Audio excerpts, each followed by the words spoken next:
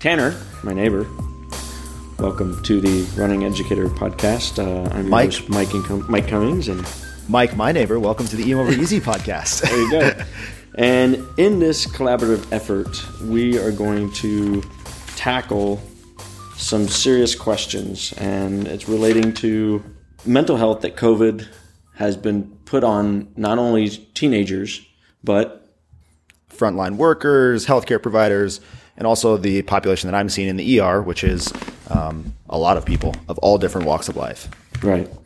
So just to give a little background on my perspective, I'm a clinical educator at a mental health facility for teenagers from 12 years old to 17, dealing with multiple types of mental health issues, along with addiction.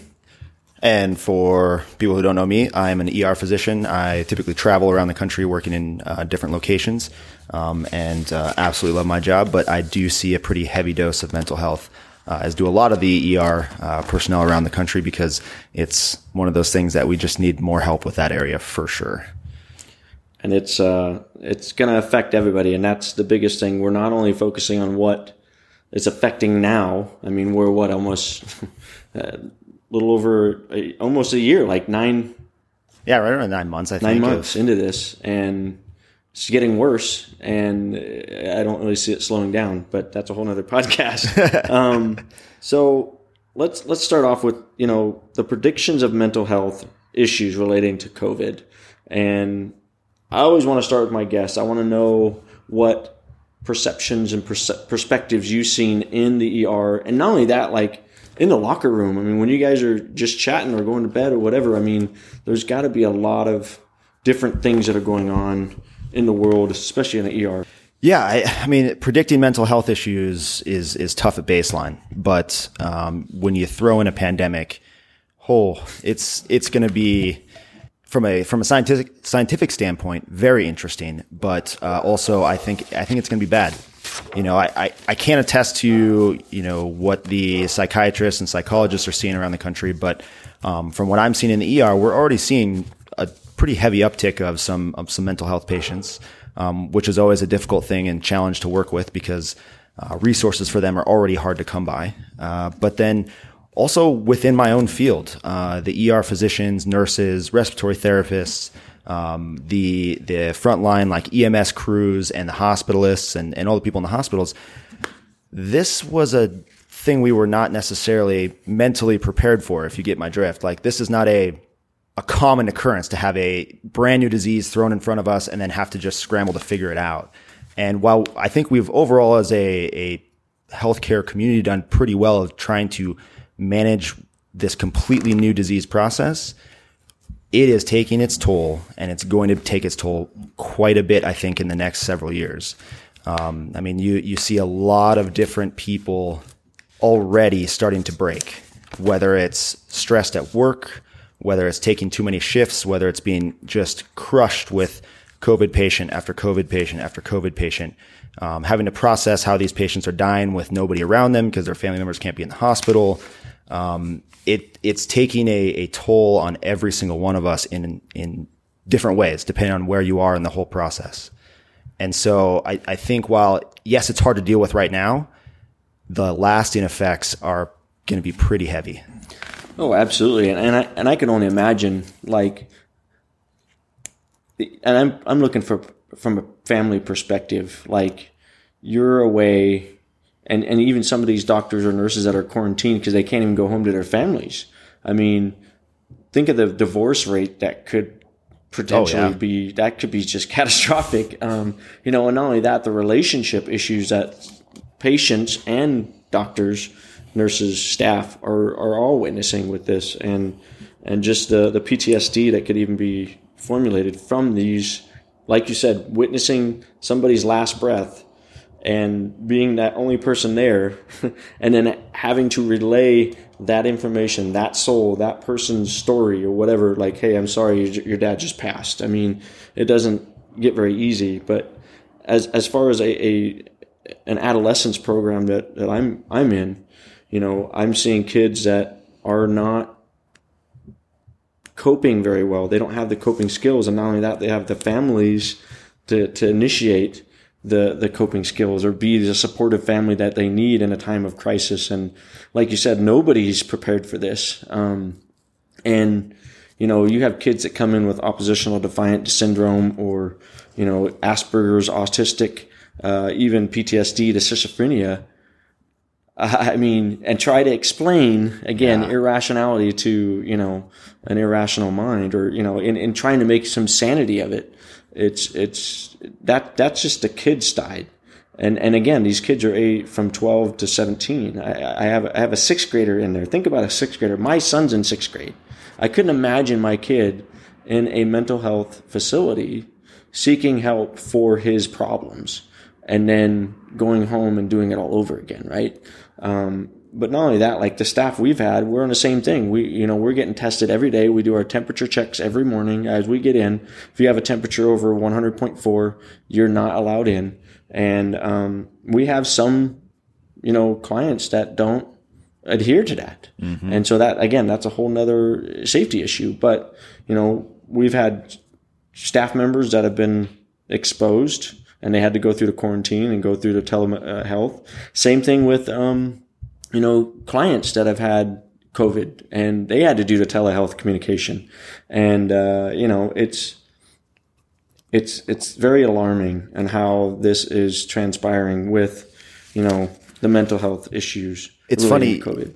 You said a phrase that I think hits both of these sides very well, which is the support system.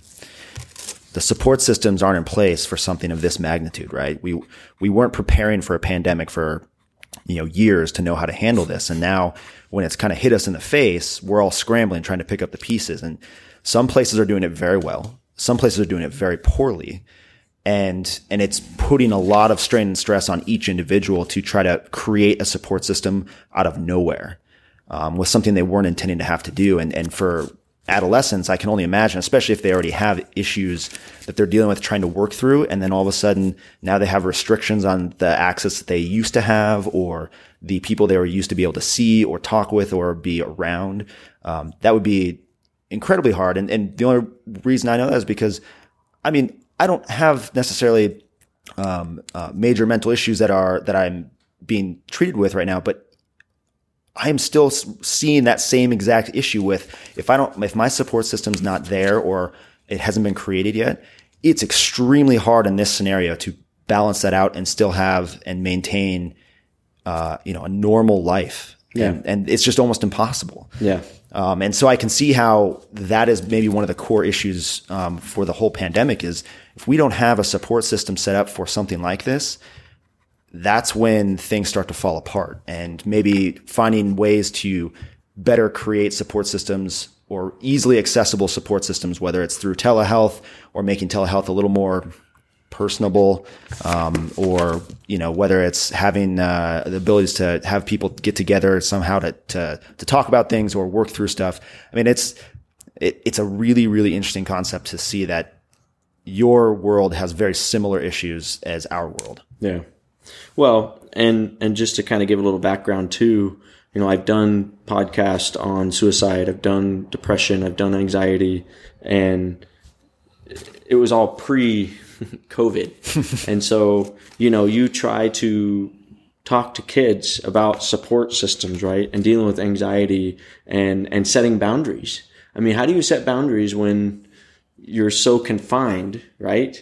And you need an outlet, or you need to go away, or just step aside. It's almost like island fever.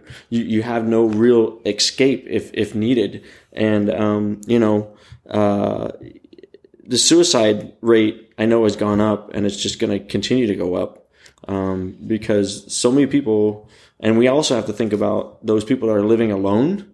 Yeah. Adults that are single, that have family, and they can't just go, "Hey, mom and dad, how you doing? I'm stopping by." I mean, that's all been relegated, right? Mm-hmm. And so those people particularly are so isolated, so alone, that there's no real, you know, way to help them but through the screen. And again, that's, you can't get relationships through a screen, I'm sorry to say. No. And you're not going to be able to accomplish what you needed to do. And, you know, our program's 5 weeks, and we're barely just scratching the surface. Because the other part of this too is that we have kids that are going to school. So I have to deal with transitioning them into online school or figure out how to do paperwork or their support systems at school with their counselors, their teachers, totally ripped away from them. And they don't know how this works. And so luckily the online has kind of helped, but it's not that the other part is suffering is the educational part. Man, it's so crazy how everything is interconnected with this and the issues transcend all different populations within our country. And there was a commercial, no joke. I was crying at the end of this commercial.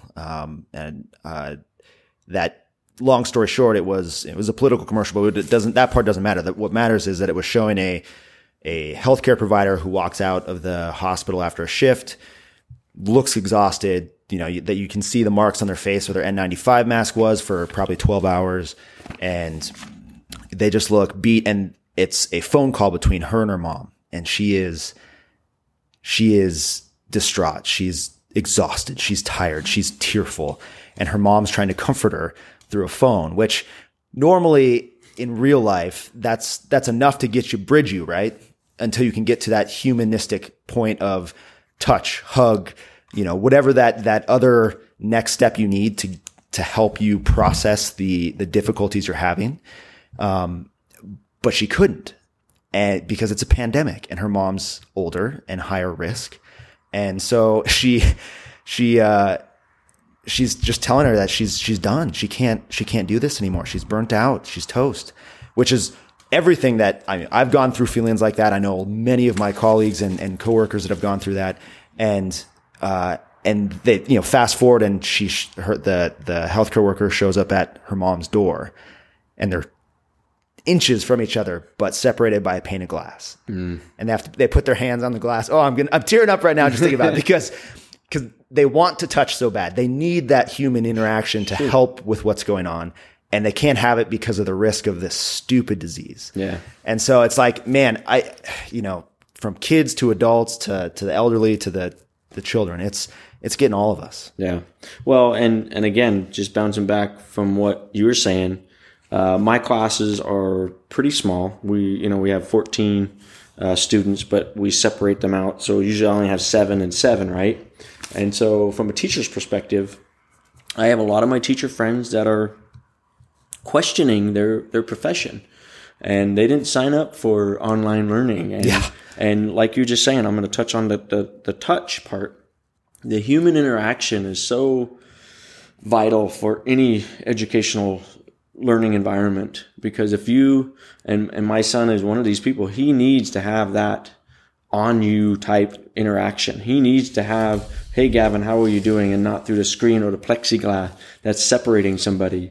I'm a big social emotional learning guy, and I'm a hugger, I'm a high fiver. I love doing that, giving knuckles. And it's so awkward for me to be like, when a kid does something right and I can't reward it because I'm afraid of this stupid disease. Oh yeah.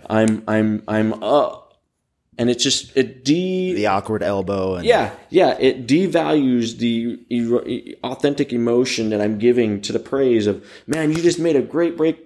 Here you go. Here's my elbow, and that kind of stuff. And so it's going to be a mental health, shit show coming from, not just now, but 5-10 years down the road. And I'm hoping that schools are preparing what they can do during the day to get more access and get more counseling and get that social emotional learning out. So, well, I think you're definitely going to see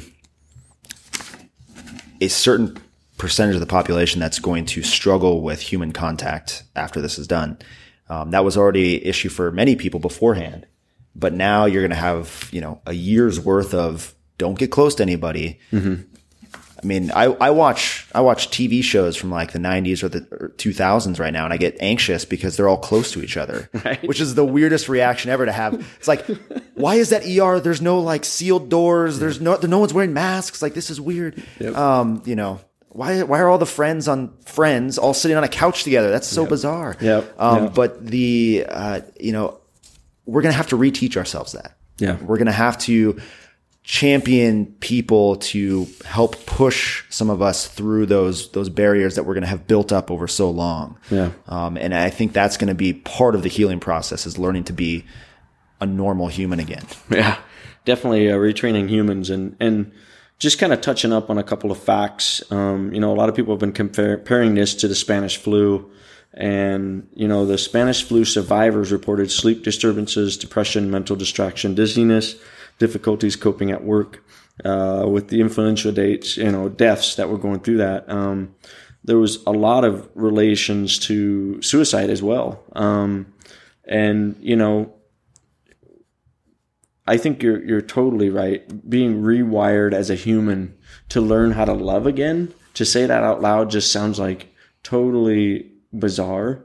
But even if there's like a cure, I mean, that's not a guarantee. It's so sad to be in this situation, and not to say that this could have been prevented. But we could have done a better job if we would have listened, and we would have put the mask on, and we would have quarantined and isolated ourselves more. But, and I get that businesses are being affected, but if we stop being selfish and know that everybody's being affected and we can all help each other, because like I said, in Idaho, I mean, what do we have? 261 cases just new today. And in our county. Well, just in our Ada County, not the state. We're over 1,000 a day or whatever in the state, and we're hitting records every day basically right now, and that's tough because we did so good early on, right? But unfortunately for us, it was not the timing that we needed. We needed a good response early, but not like the crazy lockdown, and we needed to balance our response out so that appropriate times we could really ramp things up and people weren't burnt out from it. Mm-hmm. But we are like that's the hard part about this is the way everything's gone within our country, whether it's political, whether it's scientific, whether it's, anything, it was too much of a mishmash as opposed to here's how we can get through this. And I think a lot of that comes back to kind of the same things we were talking about earlier. No one was ready for this. Yeah. Yep. At least not enough people were ready for it. There probably were many people who are experts in, pandemics or infectious disease that had thought about this, but there wasn't enough people in the right places potentially to do that. So, right.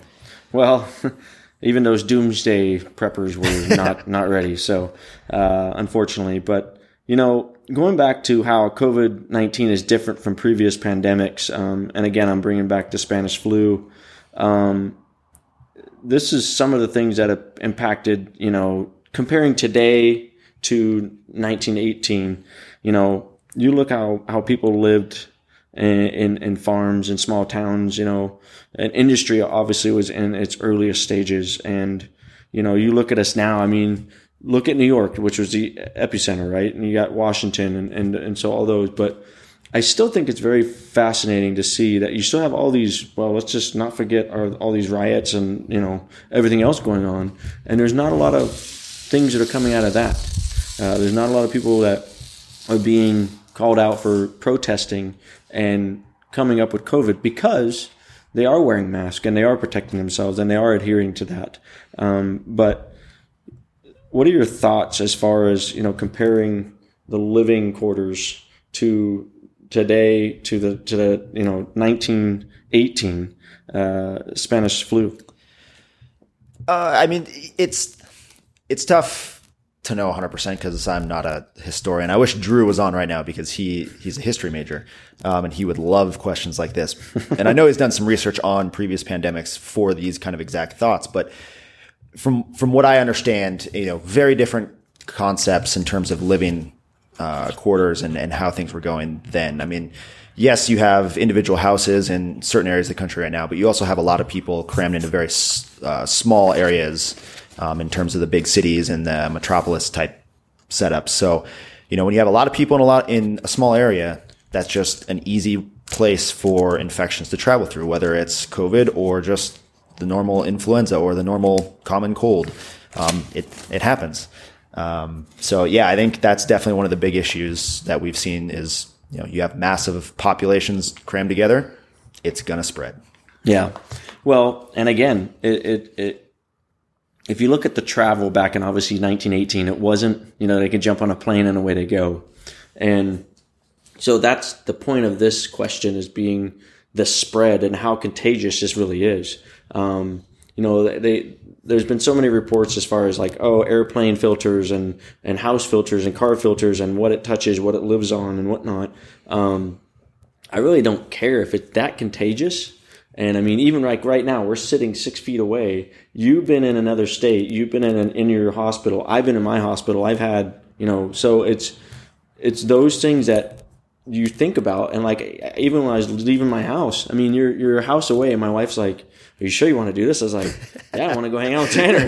No joke. Like my wife, as soon as I was walking out the door, she's like, "Make sure you're 6 feet away." And I was like, "We're more than 6 feet. The garage door's open. Like, it's open air flowing. We're okay." Yeah. But that's the stuff that we're thinking about, right? Which is kind of crazy. Like, well, and that's that rewiring. That's what we're gonna have to reteach. Like, oh yeah, I can actually. I haven't hugged my dad since January. Gosh knows, actually his birthday. Yeah. And so, and I go and hang out and talk to him on front porch or whatnot. But it's just so crazy, the frequency of flus and how they change, and how this one has been so, again, the spread of it's just been pretty crazy. What do you see physically? And let's take both people that do not have it and have had it. I mean, we've seen some of the results of people having some physiological, damage to the heart. And they're like, it doesn't even go to the heart, it affects the lungs. Well, that's cardiovascular, you got to look at that. So what is your outcome or your prediction as far as what you might see of the number of deaths or even rises of cases of COVID, and then the aftermath of what the physical effects of this disease on the body? Yeah. So a lot of that is pretty tough to answer, because there's so many variables that go into, total deaths and the total cases we end up with. And there's a lot that has to happen in the next, 1 month, 2 months, 6 months, year before we're going to have any idea of those answers. There's people a lot smarter than me with numbers that know how to kind of make better predictions. But the thing that's pretty easy for, a straightforward ER doc mind is, if we don't start doing better efforts at it, it's just going to get worse. And we've seen that over the last several months, as I think, just a week ago, the 38 plus states were hitting record highs in terms of numbers. Hospitalizations have been following, and you can see the pattern over and over. It's really easy to see. As cases start to rise beyond a certain percent positives that you get within a certain area of living, meaning more people are having positive tests than we would like, that means the spread is beyond our testing, which means that you have active, rapidly increasing spread within a community.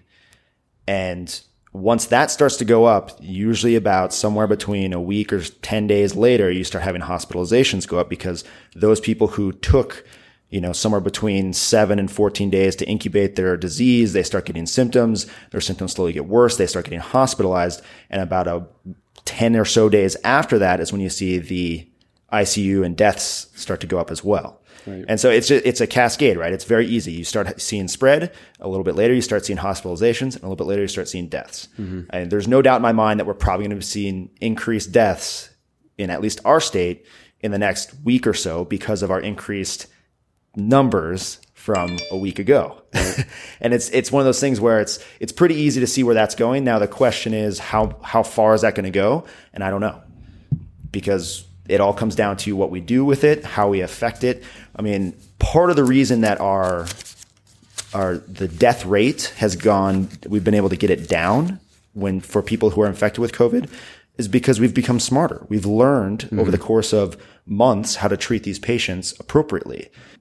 If you look back to when the first month or so of this thing started, the ER docs that were talking to each other around the country were scrambling, right? We're trying to figure out the best way to treat these patients, because we've never seen this disease. We've never seen a disease where people walk in and they look pretty good and their oxygenation is in the 50s and 60s of the percentile, which is not good. And so normally that's a patient that walks in and I need to intubate them right away. That's like, oh yeah, that's not good. We need to get you breathing, get you some oxygenation. But unfortunately in COVID patients, and you know, that was the big push for ventilators early on, because we're like, man, if this is truly, we need ventilators, we're screwed. And so that was a big push for ventilators early. But then we learned that the people who are going on ventilators are really not doing well. And if we can avoid the ventilators using other tricks we have with other ways to help breathing and oxygenation and ventilation, we can actually bridge them until their body starts to recover, which was great. So that dropped our death percentage. But now the thing that's starting to really worry a lot of us is the long-term effects of the coagulation issues that we're seeing, where you have blood clotting that can affect all parts of the body in terms of wherever your blood vessels go could have issues. So you're talking blood clots in the lungs, you're talking strokes, you're talking heart attacks, that kind of stuff. But then also you have the typical things that viral illnesses can cause, side effects such as myocarditis, which you're seeing in some athletes that have, you know, essentially shut them down for months to probably a year or so, if not completely ruining their careers if they're a professional athlete. So there's the problem again is, you know, go back to the original thing we were talking about. This is a brand new disease that we've never seen before, so we really don't know, and we're learning on the fly. And one of my favorite things I've heard so far about this whole COVID pandemic is you have to approach this and realize that this is a scientific process. So you're going to make a hypothesis or a guess. You're going to put that to a test, whether that's just patients coming in or treatments or drugs or whatever. You're going to see the results, interpret those results, and then make a decision off those results and use that information to try it again. And then you wash, rinse, repeat over and over and over. So the statements that were said 6 months ago in this pandemic have very little bearing on our current scientific process where we are now, because we've learned from then. Right. And so I think this is going to be one of those things, like, you know, it's hard for me to predict how many total deaths, because we may know something completely different in 3 months from now of, hey, here's a really easy solution. I mean, no joke. Earlier tonight, I was reading an article, and yeah, this is obviously not a final thing, but there is some success in a nasal spray used on ferrets to prevent them from getting COVID. And I'm not saying that is that's the solution to our thing, but the reality is the vaccine is going to be really hard to come by. We've never been able to make a vaccine that treats a virus like this before. Right. And I have faith with the entire world of really smart people working on it that we probably can. But I don't want to just put all my eggs in one basket, right? Like, if you're waiting for a vaccine, you're doing the wrong thing. We need to be doing all the other stuff beforehand. You do the mask, the social distancing, listening to the people who are the experts. And then if there is some scientist out there who can make some nasal spray that prevents ferrets from getting COVID-19, and we can extrapolate that to humans, and we can get some humans, and now all of a sudden, every day you just want to not get COVID, you just spray yourself in the nose and walk out and you can hang out with your friends. Great. I'll do it. Right. Absolutely. I don't know if that's the final solution, but it's part of the process. You got to use science. That's the hope. I mean, and so, kind of circling back around to the problem and the mental health aspects that we're seeing from this, even watching you talk about the death rates going up, I was like, oh boy, there goes Tanner's freaking anxiety. He's going up as well. So, and so those are the things that I'm hoping that people can take away. And like I said, this is like wiping the dirt off of the window. This is just to get people aware of, we're all in this. We are all suffering. And I've done other, my previous podcast, to talking to other people and knowing how to, and what to look forward to, and how to, the signs that somebody is showing that is struggling, that's not very easy at showing their emotions. And that's the same thing you need to do for your coworkers. You need to do that. Check in on them. Have a check-in system with somebody. FaceTime them if you can. Even little simple gestures of leaving a Snickers or something like that on the front door and just walking away or whatever. It will help boost and produce more endorphins that we can get to those people that need it. Because I'm a big, you know me, I'm a big runner. I run. If I have a hard day at work, I'm going to go run. But not everybody has that luxury. Not everybody can just step out or have a bike or ride on a stationary bike or whatever. So my hope from this podcast is to help people understand from a medical perspective of what they're going through and how they're dealing with it behind the scenes. And not only that, the educational part of this, of how, education is affecting our kids and the pandemic is affecting everybody along the way. And, it's tough, and we're all in this together. We can all help one another out and defeat not only COVID physically, but it can help, the emotional tanks as well. Well said. Yeah. I know it's been tough, personally for me, just because I know the stress that I felt, and I know that my friends and coworkers and other staff have felt it too. It's hard, man. Like, it's hard for caring for patients when I have to wear full PPE and I can't sit down next to them and, shake their hand. Yeah. That just makes it really difficult to have that connection that you need to just feel like you're doing something right. Mm-hmm. Probably one of my favorite moments in the last few months. I walk in full PPE, I got my hat on, my goggles on, my face mask, my 3 face masks, N95s on, covering each other so that, protect myself. I got the, Thanks, Blake. Yeah, thanks. That's our other neighbor. He wasn't invited. Yeah, our other neighbor wasn't invited. I have the rest of my PPE on, and I'm sitting there. I'm talking to a patient who has COVID symptoms, and I'm explaining to them everything that's going on. It's 3 a.m. whatever. My 5th night shift in a row. I'm toast, but I'm doing my thing because I have to. And, that's what I signed up for, to help people and walk them through the issues that they have, whether it's COVID or a broken bone or surgery or whatever. And they stopped and said, okay. And I was like, do you have any other questions? And they said, I want to know how you're doing. Dude, talk about crushing blow. Yeah. Like, took my breath away, because even though I have my wife and family and some friends that ask that, you don't get it the same amount that you used to. And so, right. Especially when you're in the middle of whatever crap that you're dealing with, that was so nice. It was like this breath of fresh air of just took my breath away and then just filled me up with, oh my gosh, someone actually cares. Yeah.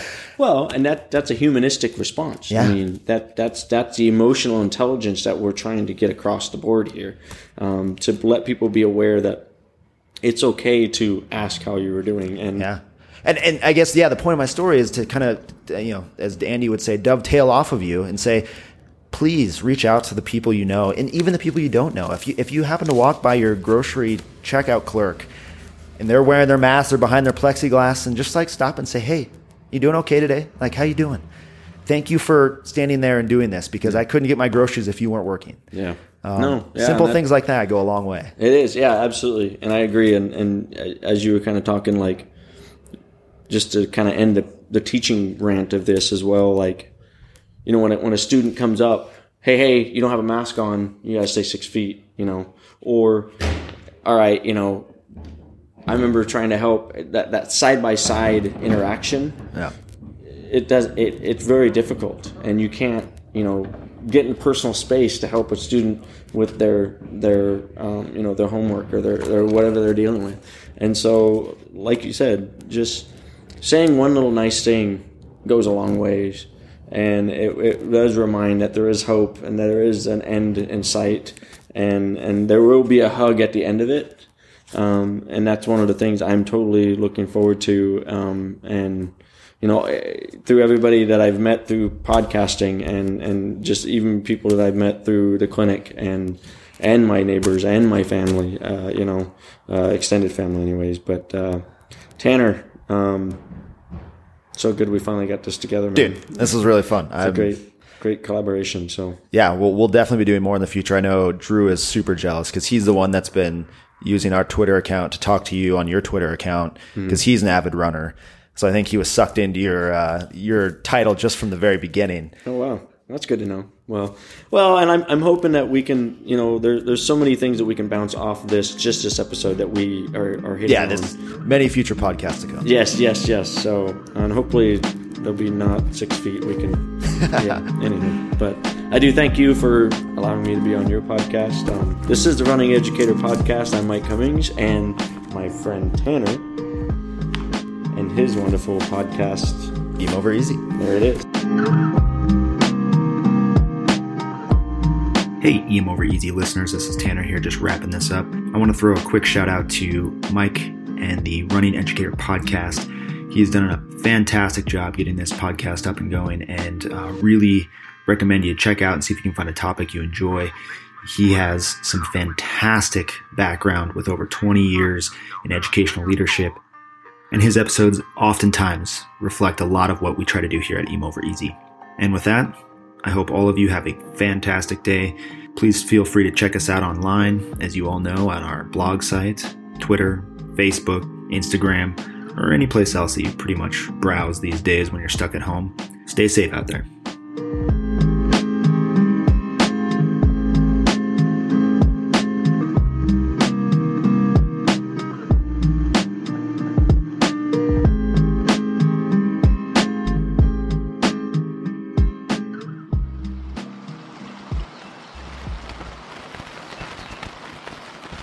First, keep calm. Panic simply wastes valuable time.